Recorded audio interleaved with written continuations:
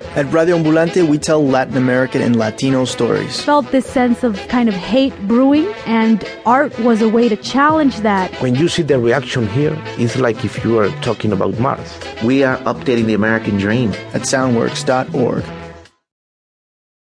Harnessing electronic data to fight Ebola. Today, Friday, October 24th, this is The World. I'm Carol Hills, in for Marco Werman. Cell phone records, tweets, text messages. Some say they could all be used to track and maybe even stop the spread of a disease like Ebola. But what about privacy concerns? The fear of death should be a greater incentive to do this than the potential privacy violation that would come from using this information. And later, the story of the first and only Afghan to ever go into space. He immediately became an overnight superstar. He came back to Afghanistan. They had a big parade for him in an open-top car. There were lots of people lining the route, waving flowers and things. Plus a British bank teller with a big secret. And we wish Zambia a happy 50th birthday. All ahead on The World.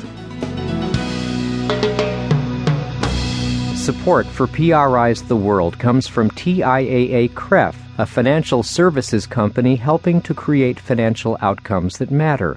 Learn more at TIAA.org.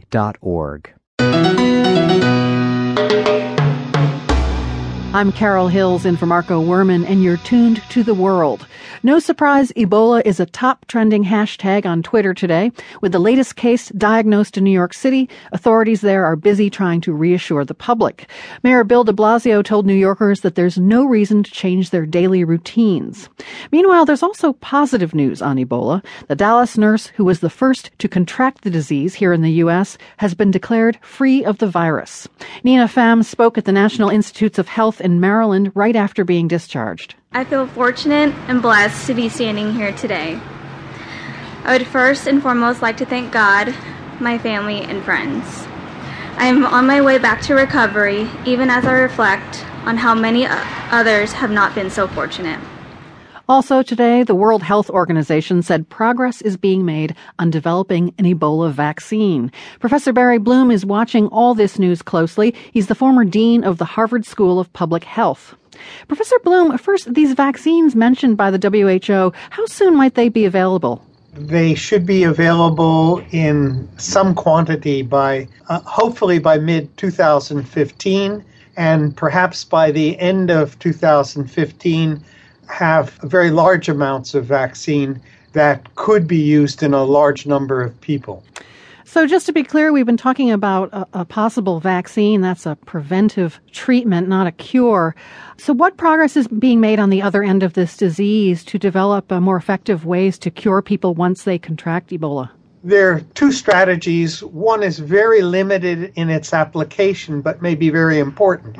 And that is to take serum from those people, particularly those flown to the U.S. and perhaps England, that have recovered from infection, are immune now to the virus, and using their serum to treat people, hopefully in early stages, to prevent the virus from getting to very large numbers and slowing the infection in those people already infected. The longer-term strategy is obviously to test a fairly large number of drugs now that have been in laboratories, seem to have affected the growth of the virus in culture or in mice, but have not been tested in humans. Since the Ebola crisis started, we've heard a lot about how the way to treat it is kind of basic good health care. So should we assume that, say, the New York doctor who's been diagnosed with Ebola, that his sort of top-notch treatment in New York, is that in the end just as good as whatever new treatments are being developed? Do you know what I mean? I do know what you mean, and it's a very good question, and I would have to say the answer is categorically not.